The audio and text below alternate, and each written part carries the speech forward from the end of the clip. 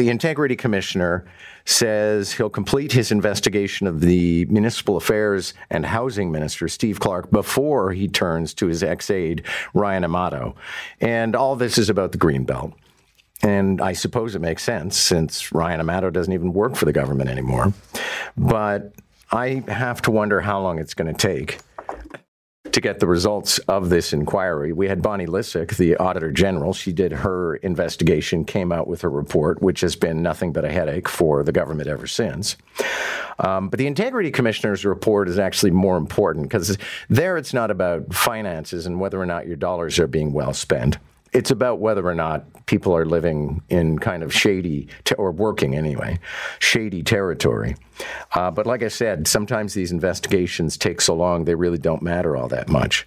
And sometimes they don't amount to anything. I'll often, on those rare occasions where I'll reference Donald Trump and people go, yeah, well, they never found any Russian interference with the election. They did actually read the Mueller report, but for two reasons. One, by the time the Mueller report came out, it was more or less redundant.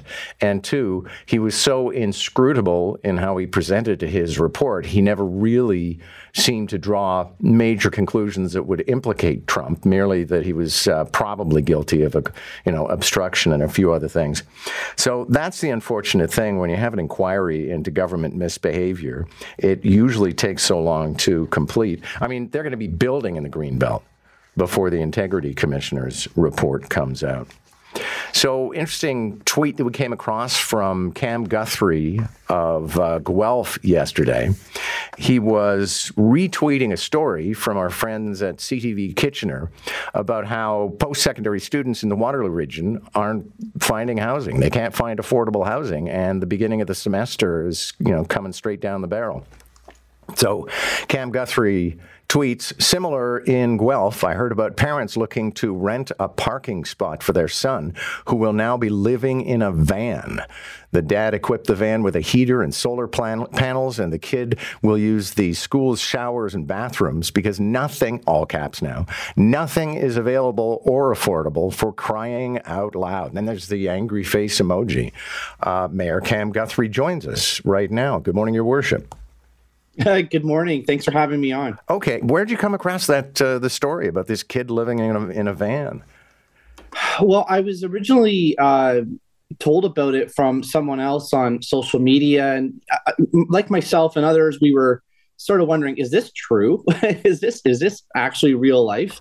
And then all of a sudden the screenshots of the real situation that this family was in for their son started to come my way because they were on other social media sites looking for this space. So then I knew that it was, very legit. And actually, you know what? I just found out last night that somehow someone tracked them down through our local media here and did an interview with them. And there's an actual interview with the kid and the parents. And there's a little bit of a good news story here. I just found out about that he has now found something else other than the parking spot. But the desire to find that parking spot was very, very real. And it only it doesn't surprise me anymore. I mean, I hear of stories of like nurses living in vans and across Canada. I hear of people trying to find places in every single place across this country that are struggling to find, suitable, affordable living spaces. So it's good news that ended up for this one student, but I still continue as the mayor hearing pretty horrific stories all the time about housing. Now, somebody can use this as a case study to illustrate why we need to be building and building fast. But something we turn the dirt on today is not going to be finished for like 2-3 years. So, what is there anything can be done in the immediate to try and resolve this particular situation, especially as concerns postgraduate or post-secondary students? Well, I really think that the provincial and federal government really does play a huge role here, especially when it comes to the education sector and colleges and universities. And a lot of these colleges and universities actually have a lot of independence on the land holdings that they have. And I think that there should be a case made that they should have even more ability to build especially housing, a lot quicker. And that can come in the form of probably upper level of government funding as well to help at least kickstart that. Because you are right, it's going to take a while for this issue to happen. And so when universities and colleges are accepting students, they really got to make sure that there is going to be sufficient enough housing, not only on their own property, but within the cities that they are in. And so we had a situation last year, unfortunately, with our university here, where they actually accepted more people than the programming, and there was several hundred more students actually admitted, and that caused a huge problem in our city. And immediately, rents skyrocketed to about $1,000 a room. And I was sent pictures of lineups of 50, 60 kids deep outside trying to find rooms to rent, and it was a very difficult situation. Our university now has actually rented a complete hotel. There was a Days Inn about not even half a kilometer away from the university. They've now rented the complete hotel out for the next 2 years just to help with students. So our university is doing studies and strategic planning around housing. And most communities that have colleges and universities are doing the exact same thing. But we really need it all to be accelerated as quickly as possible to increase supply, which will hopefully bring down some of the rents. Thanks a lot for this. Good to have you. You as well. Thanks. That is the mayor of Guelph, Cam Guthrie, and I'm getting texts with first-person accounts of the experiences some parents and kids have had. John, my son, is at Guelph, $1,000 a month for a half-finished room with 8 guys sharing one bathroom. Another person said, I live in Welland, a college town. I had 2 rooms for rent.